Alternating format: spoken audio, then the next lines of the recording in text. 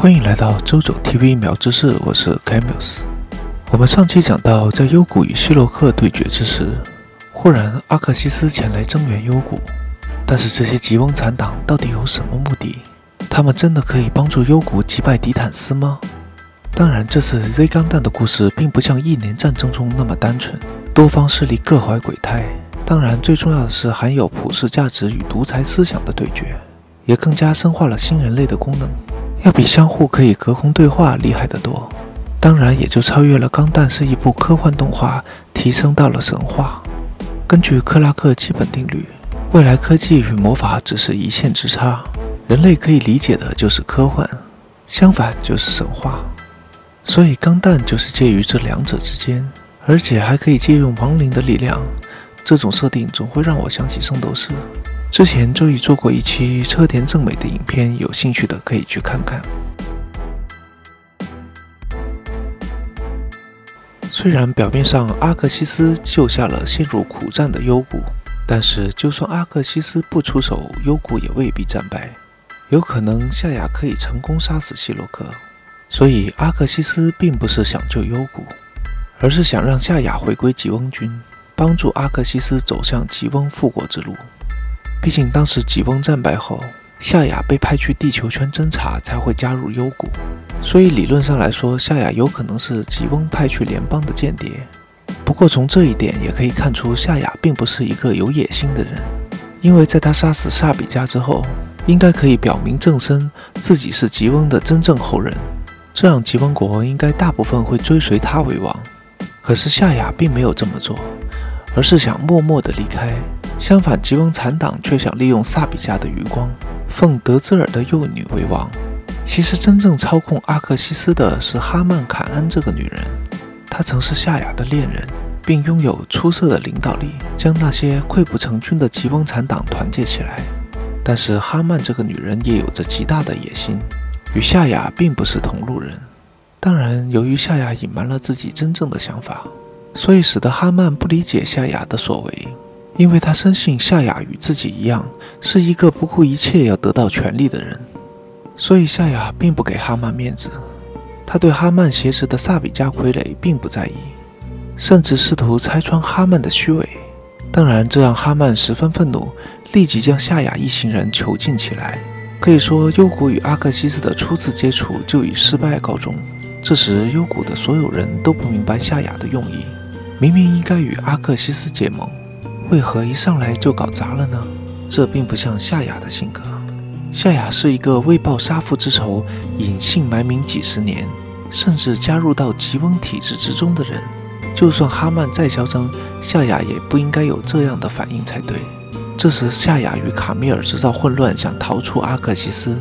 虽然布莱特并不理解夏亚的用意，但是现在逃离也是唯一的选择。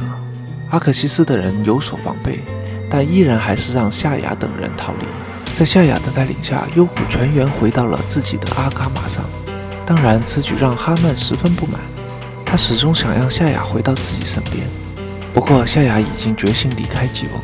经过这次，哈曼也知道自己不可能仅仅靠幽谷，要有与迪坦斯周旋的本钱，他一定要再找一个合伙人才行。同时，希洛克因为上次的失利，迪坦斯对他也产生了质疑。为了不让希洛克势力做大，还要将他手上的战舰收回。虽然希洛克只能顺从迪坦斯，但是他知道自己需要得到更多人的支持，所以在迪坦斯收回希洛克战舰之前，他主动去联络了阿克西斯。希洛克与夏亚不同，他并没有立场与价值观，甚至说出要为阿克西斯效忠的话。当然，身经百战的哈曼并不会完全相信希洛克，但是为了势力均衡，尤其是在强大的联邦军面前，多一个朋友比敌人好。这次的 Z 钢弹与原主钢弹最大的区别就是故事复杂很多，不再是1年战争时期简单的二元对立。在 Z 钢弹中，更加需要势力的彼此平衡妥协，更加接近现实政治。雷克雅，我觉得是 Z 系列中最不可理解的人物。他内心一直在渴望叛离幽谷，每次出击都感觉敌方在呼唤他。最后，他终于投敌，并发现自己爱上了希洛克。当然，希洛克也是一个非常喜欢利用女人的家伙。很快，雷克雅就成为了希洛克利用的女人之一。虽然阿克西斯、幽谷和希洛克大家都各怀鬼胎，但是有个共同的敌人，就是迪坦斯。因为迪坦斯拥有殖民星光束炮，可以说这个武器威胁着所有人。所以这时的哈曼似乎开始有动作了。这时他必须团结幽谷，并亲自去往阿卡玛与幽谷交涉。当然，哈曼的用意非常直接，就是想要幽谷这边认同吉翁萨比加的复国。夏雅当然知道哈曼想要什么，所以如果哈曼答应幽谷的条件，就会将塞德山还给哈曼。这对扬言要复国的哈曼是非常有诱惑的条件，因为这颗殖民星正是曾经的吉翁国，拿回这里对哈曼来说是极其重要的。当然，这一切都是有条件的。作为交换，哈曼必须摧毁迪坦斯的宇宙要塞。哈曼虽然没有正面回复，但是他心中知道如何对自己最有利。现在夏雅、哈曼与希洛克他们三人都不知道对方是否是自己的朋友还是敌人，但肯定的是，他们如果不结盟，都不是迪坦斯的对手。在迪坦斯的立场，当然要逐个击破对手，不管怎样都不可以让阿克西斯与幽谷结盟，所以也约哈曼谈判。可是哈曼假借谈判的机会，准备击毁迪坦斯的宇宙要塞。不管是在政治上还是情感上，他都更加信任夏雅。哈曼与迪坦斯的破局也就代表暂时与幽谷统一战线。在幽谷的协助下，顺利将迪坦斯的宇宙要塞摧毁。这次的合作十分成功，迪坦斯高层也只能放弃要塞撤离。经过挫败的迪坦斯再次与哈曼谈判，这次连希洛克也参加了会议。哈曼得知地球联邦正式与迪坦斯切割，当然就算没有地球联邦的支持，迪坦斯也是实力最强的。所以这时的希洛克依然站在迪坦斯这边，而且这次所谓的谈判其实就是要设局杀死哈曼。但是就在哈曼要被杀死的瞬间，夏雅出来救下了哈曼。现在形势有变，在混乱中，希洛克调转枪头，将他宣誓效忠的迪坦斯领导者贾米托夫枪杀。因为反正迪坦斯也并不信任希洛克，现在削弱迪坦斯是对希洛克最有利的做法。迪坦斯的领袖被刺杀，当然也代表战争一触即发。这时希洛克立即将哈曼说成凶手，并污蔑哈曼是想与幽谷合作去支配地球联邦。如果成功，迪坦斯就会立即变成反贼。希洛克想借助谎言让迪坦斯支持自己，当然这个言论只能煽动部分迪坦斯。巴斯克就完全不相信希洛克的话，猜测希洛克才是杀死贾米托夫的凶手。当然，哈曼与幽谷也不是牢不可破的。哈曼只想把地球联邦卷入战争，利用己方势力的周旋，最终铲除所有人，包括幽谷。对于幽谷来说，他们的力量是最弱的，所以唯一的胜算就是趁着迪坦斯一片混乱，抢夺殖民星光束炮。但是最让我惊讶的就是希罗克、哈曼和卡米尔等人的战斗方式，让观众从科幻片突然走进了仙侠大战一般。那些精神能力真是让人摸不到头绪。心灵相通后，连哈曼与夏雅的恋情都可以知道。雷克雅还可以在敌方面前展示自己的裸体。在幽谷得到殖民星光束炮后，立即展开测试。的确，这是一件非常可怕的武器，但是也是有缺点的，就是它不能随意改变自己的发射角度，要引诱敌人进入射击范围。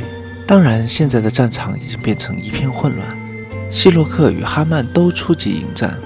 虽然希洛克让安插在巴斯克身边的卧底将巴斯克杀死，但是现在的迪坦斯依然乱作一团。希洛克认为人类必须要由强势的领导者带领，这时也是自己收割战利品的最好时机。只要他杀死了哈曼或夏雅，有了战功就可以顺理成章地接收整个迪坦斯。可是希洛克与哈曼都同时见识了殖民星光束炮的威力，并且差一点战死沙场，所以希洛克与哈曼立即联手对付夏雅。这次殖民星光束炮的试射虽然消灭了许多迪坦斯的部队，但是也暴露了自己的位置，所以布莱特立即下令发射第二炮，即使只有50%能量也要开炮。同一时间的卡米尔正在苦战，虽然歼灭了敌人，但艾玛中尉不幸重伤。他在死前竟然让卡米尔吸收他的生命。他说自己看见 Zeta 钢弹可以吸收其他人的意志，提升战斗力，但是让观众如何理解吸收，夏雅现在的情况并不乐观，她被希洛克和哈曼追击，退到了光束炮内部，三人战斗十分激烈。当然，哈曼依然还有夏雅回到自己身边的想法，而希洛克认为夏雅与自己是同一类人，只是想要权力。哈曼就认为，如果夏雅回到自己身边，可以一起平分权力。可是夏雅其实并不是这么想，她的目的是想要全人类觉醒，成为新人类，这样人类才可以迎来和平的未来。夏雅的理想在希洛克与哈曼看来是不切实际的，他们认为人类是不可能全部觉醒，聪明的人永远都是一小部分的天才。当然有一点我不太明白，在夏雅弃机逃跑时，希洛克与哈曼都没有破坏摆饰，哈曼情有可原，可是号称自己十分冷静的希洛克也没有这么做，让人不解。在宇宙，只要把对方的机体破坏，驾驶员就没有了战斗力，不是吗？最后吸收了艾玛中尉的卡米尔与花赶到，救下了夏雅。舰长布莱特也算十分仗义，执意要等待卡米尔与夏雅离开，再发射光束炮。迪坦斯看来是一点都没有吸收教训，一个无法调整方向的光束炮，第二炮居然可以再次让迪坦斯的舰队严重受挫。就连希洛克自己也知道大势已去。最后的决战分为两部分，一边是夏雅与哈曼这对过气恋人，另一边是卡米尔与希洛克。夏雅宁死也不愿投降哈曼，最后引爆废弃战舰，下落不明。但是卡米尔与希洛克的战斗就激烈很多。卡米尔打开了开放代码，那些战死的亡灵都进入了卡米尔的身体，就连敌方的也不例外。就像龙珠圣斗士一样，主角承载了所有人的力量，给最终 BOSS 最后一击。好玩的是，这些亡灵还会劝说敌方亡灵辩解，真是有够变态的。希洛克竟然也能听到那些亡灵的声音。最后，希洛克因为无法动弹，被变成飞机的 Zeta 钢弹插入驾驶舱杀死，迪坦斯也彻底瓦解。这次是幽谷的胜利，虽然阿克西斯也有些功劳，但是哈曼的复国之路要暂停，全军撤离地球圈，回到幽谷还给他们的 Set3。而哈曼带着萨比家后人准备进入地球学习。我讲解的是剧场版的故事，所以这次的结局卡米尔并没有精神崩溃，而是与花紧抱在一起。卡米尔最后说，只有花不是幻觉，表明了男人在少年时期追求的那些浪漫激情的爱情很多只是幻觉，到头来最真实的那个才是可以牵手到老的。看似一切都已经结束，那么夏雅的命运如何？最后到底为何夏雅要再次走向了地球的对立面呢？请继续关注我的钢弹时间线解说。喜欢这个影片的请点赞分享，没有订阅的请订阅苗知识。我们下期见吧，拜拜。